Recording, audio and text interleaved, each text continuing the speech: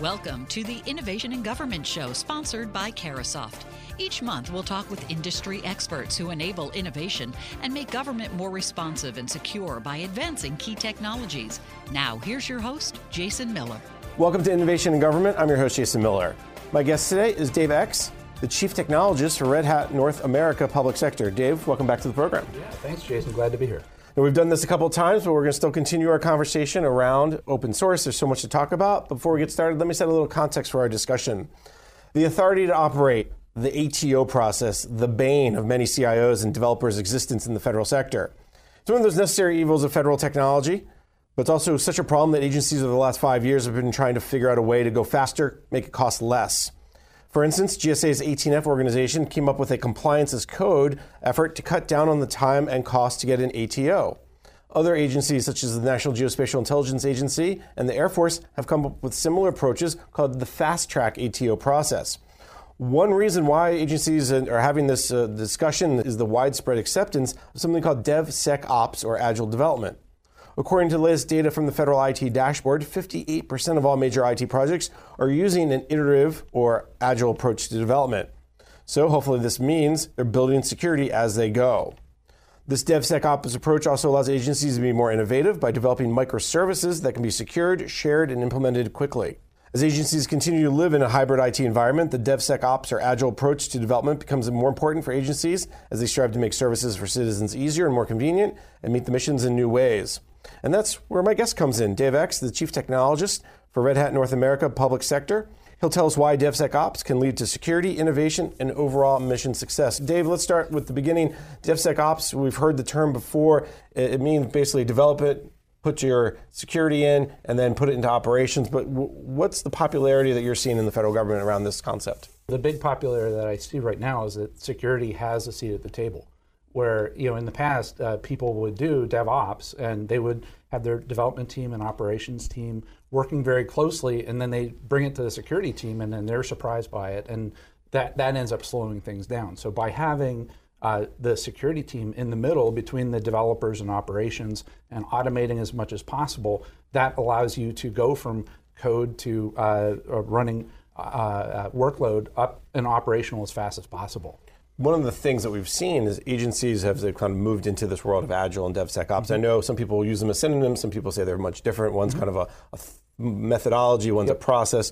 But anyway, you kind of slice it. The issue here is that security is as soon as a code gets written, it goes through a security test of sorts. Yes. And then before it gets put into operations, it goes through maybe a series of security tests. Yep. Walk me through kind of what the DevSecOps process maybe looks like. The same way, like if you're familiar with a continuous integration, continuous deployment model where you have this CI/CD pipeline where people commit code, and as soon as they commit the code into the repository, you have these robots that just start building the application. But not only do they build the application and throw it into production, they do what's called unit tests, where they check the code to make sure that it doesn't fail against known use cases. But often what doesn't happen there are the security checks. So will also happen is, for lack of a better term, you will be doing these unit tests for security. So you'll check to see, is it using libraries that have known vulnerabilities?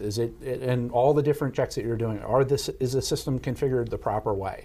And so once it passes all of those things, like you said, before you take it into production, you could put it under the microscope a little bit more, but by taking the human out of the loop, that allows you to iterate faster, which allows you to innovate faster. Now, let's be clear about this, because I think people say, there's no human checking it. No, there is, right? Mm-hmm. But it's the, if you will, transactional piece of security checking that's being done by the robot, for lack of a better word. Right. Yeah, and that's the whole big thing right there, because when you have the human in the loop, it leaves things up to human interpretation, and it also leaves things up to human fallibility. And so the problem that you're going to have is that, it's repeatability is going to be a challenge where, somebody's having a bad day or they didn't drink enough coffee in the morning.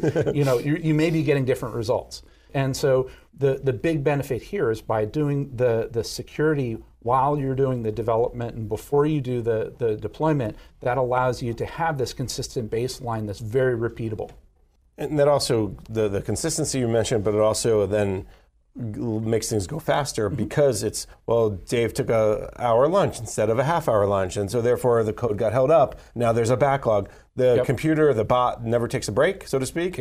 Never has to, go to the bathroom or go on vacation. Go on vacation, right? And so that creates that innovation. And I think that's one of the reasons why it's been catching on. This approach is so popular because of this idea of it can be happen more quickly, and then it can be done all the time. So every time new code gets added, old code gets re-looked at too, right? Mm-hmm. Exactly. And the other part too is that when you look at it for the authority that is doing the approval, by doing your compliance as code, it's not only machine readable, but it's also human readable. So I can give that to the auditor, and so when they say, "How are you configuring your system?" Well, here is the check that I'm doing. It's written in a human readable way, but it's also done in a machine readable way, which I can prove it repeatably. At the beginning of the conversation, I mentioned about 18F and their compliance as code. You guys have taken that project or pieces of that project, and what are you guys doing with it to expand it? So 18F started with Open Control, and what we've been doing, and we started with the SCAP Security Guide project that we've done for years, and it's to the point where every copy of Red Hat Enterprise Linux that we ship right now has a copy of that included with it. So and just let me jump in, SCAP is something that NIST put together, a vulnerability library of sorts. Yeah, the Security Content Automation Protocol. That was good. You pulled that. I saw you pulled that right out. It's good. Yeah, and so it's so many acronyms. But yeah, again, it's a great way to do things that are human readable, but also machine readable, to make sure that the policy that somebody thinks up is actually it's mathematically correct. And so the open control piece through 18F, you guys have taken that and doing what?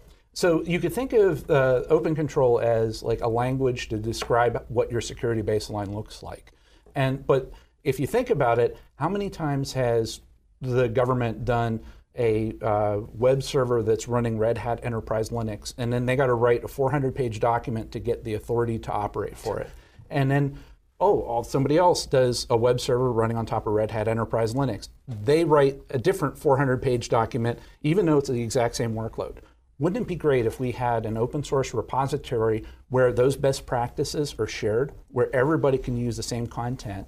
And that, again, think about ATO acceleration. Instead of having to write a 400-page document, you could stand on the shoulders of giants, reuse what's there. If you don't like something or you find a bug, you could submit a pull request and we'll fix it.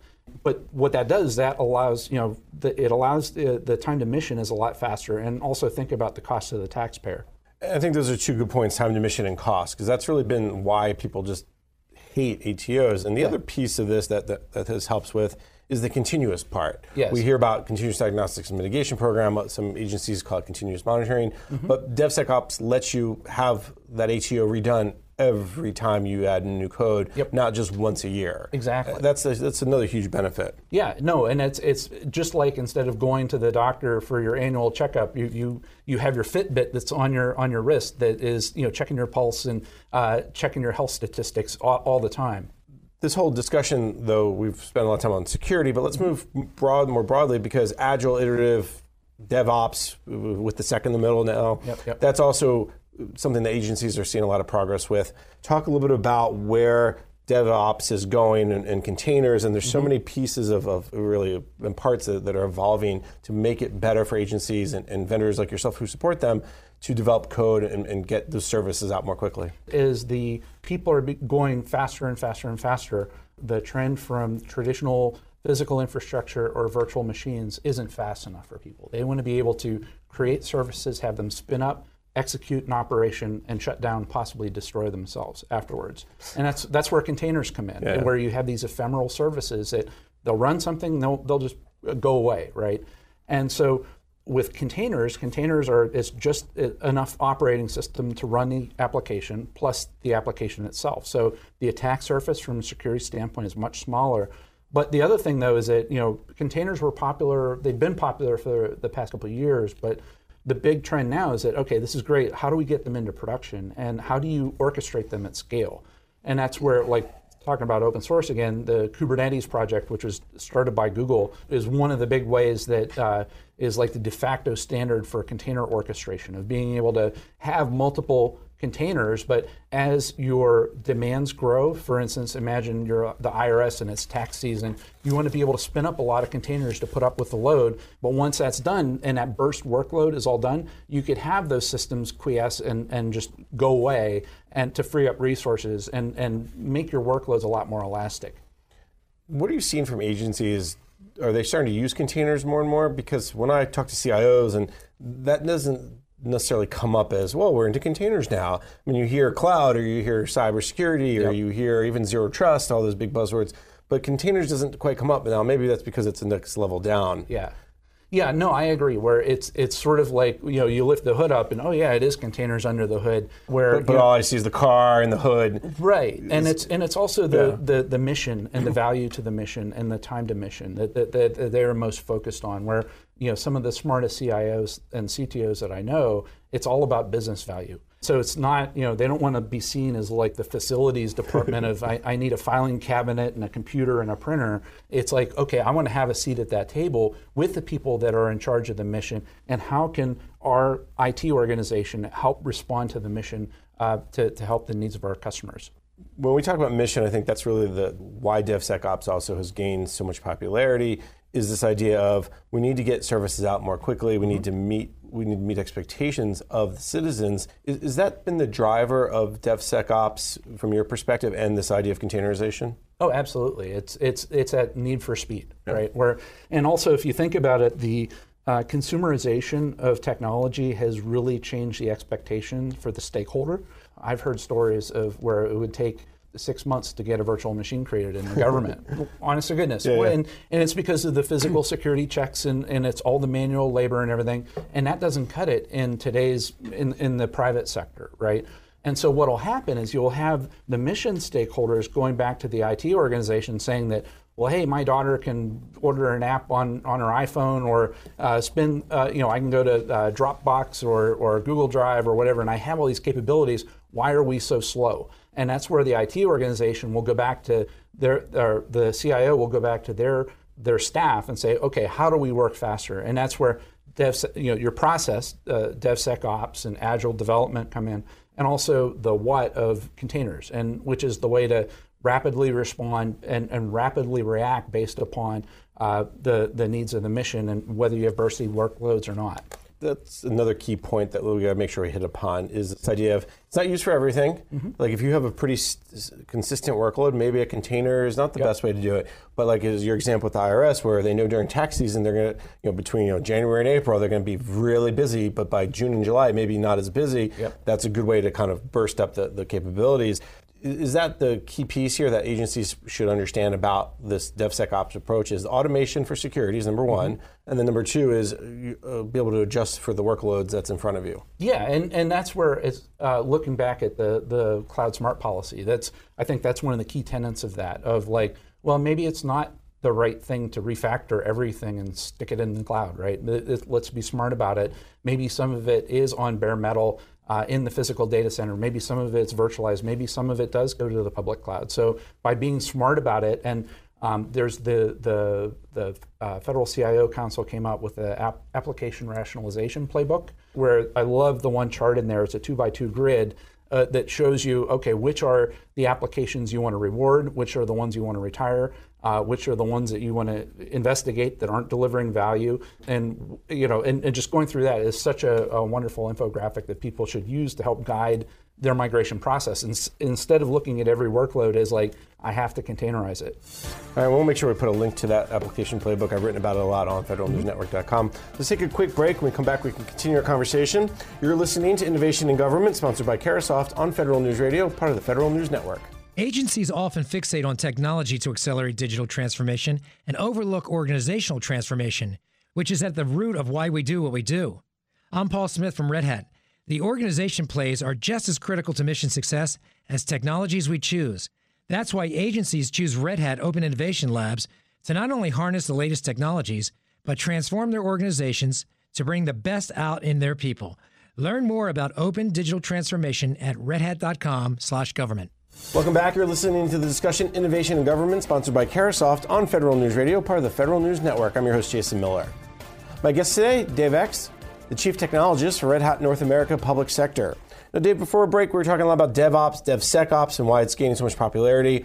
Give us an example of maybe where this is actually happening, because I think a lot of people hear this and go, yeah, DevOps, it's a hot new thing. Might as well be zero trust or cloud. But this is real for you guys. Yeah, no, it's you're exactly right. You think, oh, this is some hip Silicon Valley thing, and I have to have skinny jeans to be able to do this. But it's not actually the case. Where we're very lucky this year at the Red Hat Summit to have Lockheed Martin be on the main stage. And what was interesting is that they said that the government brought them in, and it's like, you will either change or you will be changed. And it was a very chilling thing for them in terms of like changing their processes, being able to react a lot more quickly. And so what they did is that they worked with Red Hat, our Open Innovation Labs, and ordinarily it used to take them 5 to 7 years to go from code to have it running in the F-22 cockpit. By working with Red Hat and Open Innovation Labs for the first year, we were already shaved 2 years off of that timeline, and we're looking to shrink that even more.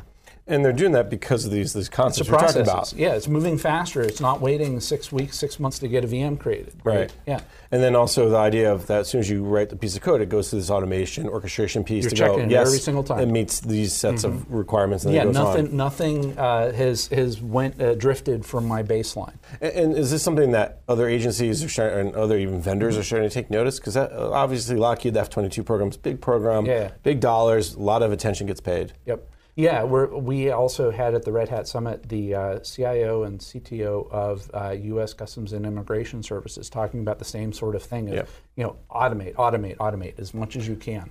Yeah, USCIS has one of those, probably the standard for a lot of the government. They're out in front and they really have it going. Yeah. One of the other pieces to this discussion we have to bring up is Red Hat, and you guys got bought by IBM. A lot of people seem to be wondering what's that mean for you guys at Red Hat, but also what's it mean for a transition? Because anytime one company buys another, there's potentially a downward impact on customers. So talk a little bit about that transition. Yeah, and it seems like the big trend these days when it comes to corporate acquisitions is to leave the acquired company intact in many cases. So if you look at, say, like LinkedIn or GitHub, a lot of people don't know it's owned by Microsoft, or like VMware and their relationship with Dell. And it's their independence is what really is a big differentiator for them. But the IBM acquisition of Red Hat is no different in terms of we are independent, and that was one of the big values that they saw. Where historically, Red Hat created an open substrate that was the thing that stayed the same, so everything below it could be different. And we proved that out during the Unix wars of having people move from proprietary Unix systems to x86 with their choice of hardware using Linux, to today using OpenShift and Red Hat Enterprise Linux, and extending that exact same motion to the cloud. So it's all 4 footprints, whether it's physical, virtual, private cloud, or public cloud. When you sit down with your federal customers, is that the first question you get? Where's your blue shirt? You are wearing one today, but I thought I have a red. You have a red one too, but no, I wore the blue shirt today. But and it is a question that they have, but they are But once we have that conversation, they are relieved because they a lot of times they see us as that arbiter of being that open substrate and allows them to have that choice and avoid vendor lock-in, and they don't want to lose that. And that's one of the things that IBM is so focused on, making sure that we're independent. One of the reasons why is I think IBM decided to purchase Red Hat for multiple reasons, but agencies are living in an environment that's not going to change anytime soon, commonly known as hybrid IT. Some in the cloud, some on premises, some in private clouds. Talk about that trend that you're seeing as well. What are agencies doing around kind of their this ever-changing IT environment? Yeah, and that's one of the other big reasons why IBM bought Red Hat is for the hybrid cloud. And so there's a stat that I believe AWS put out a little while ago saying that about 20% of the enterprise IT workloads are in a public cloud today. So that leaves 80% are already still running in physical data centers or on private clouds. And so there's a lot of opportunities there for people to move to the cloud. But the reality is that as you do your application modernization, there may be some workloads that again, Cloud Smart wouldn't be a good candidate to move to the cloud, or you may want to retire it in a couple of years so that the net new work to do a migration isn't really worth it. So the whole thought of having that open substrate that allows you to standardize on something and be successful in the public or in your private data center and extend that to the public cloud allows you to train people on one set of technologies and move to the cloud at the pace that they feel comfortable. But by having that be the same, they can accelerate their movement to the cloud because it's something that they already know and they're familiar with. We want to get to the workforce piece in a second before we get there. When you talk to clients and they're like, okay, but we have this here and that there, how do they connect? How do they talk together? That's when you talk about the open substrate, which is, I think, a very technical term for people like me. You're just talking about the fact is it's a proprietary, open source, open standards. Yes, yeah, and that's the big difference. Where it's like I said back in the Unix wars, you could everybody had their different Unix system, right? And you could only buy that Unix operating system from the Unix hardware vendor. And to move to a different Unix vendor, it was a porting cost. It was prohibitively expensive for most people. And then all of a sudden, Linux comes along, and it runs everywhere, right? It runs, today it runs on your mobile phone, it runs in your car, it runs in the cloud, it runs on your laptop, right?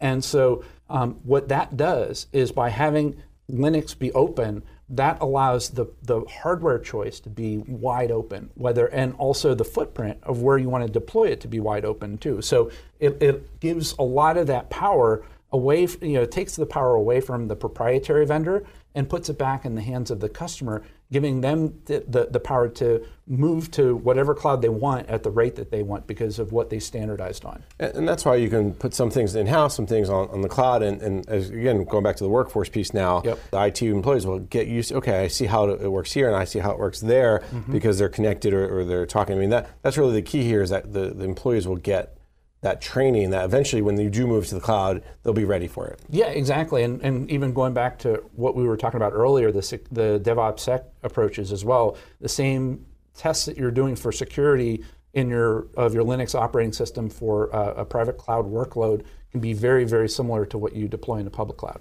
What's the biggest change the workforce has to kind of get ready for as they kind of move into this hybrid world, but also the cloud environment and the DevSecOps environment? One of the big things that I think is of the CIO conversations I've been having is concern about workforce and automation creating a lot of fear with government employees, where it's like, oh, am I going to be automated out of a job? But the reality, though, is that when I talk to a lot of the government employees, there's no shortage of work for them to do, right? And if you could automate a lot of the drudgery away from of what they're doing, they're actually relieved by that. And again, it's like, why focus on the drudgery when you could do a lot more meaningful things for the mission? And also when you talk to a lot of the young millennials, it's all about it's more than just a paycheck; it's purpose. Right. And if they're doing a job that is just tedious and boring and there's no real tie back to what the mission is, that's not going to attract and retain talent. So by automating that as much as possible, it allows people to focus on that meaningful work. It's interesting you talk about the fact that people are worried about their jobs. Yeah. And I think the Trump administration, generally speaking, has done a pretty good job of communicating that, listen, reskilling, upskilling, it's not about getting rid of people. Right. It's getting you to do better, what they call high-value work. Right. And I think that with the robotics process automation, some of the pilots we're seeing, whether at GSA or National Science Foundation or Bureau of Fiscal Service, they're starting to see like, okay, I don't have to do this drudgery anymore. What does that mean for the CIOs, though? They have to train people to do things differently, and part of that training may be to work, again, in an open environment or a lot of times it is changing those processes of going from waterfall to agile, but it's also reskilling on the technologies themselves. So, learning about automation, learning about RPA.